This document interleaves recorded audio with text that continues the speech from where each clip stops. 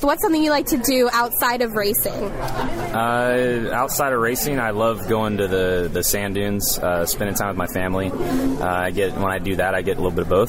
We all go out and play. It's a combination of camping and going out and playing in the dirt. It's probably my favorite thing to do.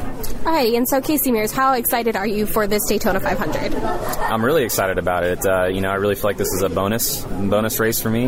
I didn't know if I was going to be back and be here again. So the fact that I am here, I'm really relaxed about it, excited at the same time, and have one goal, and it's just to win.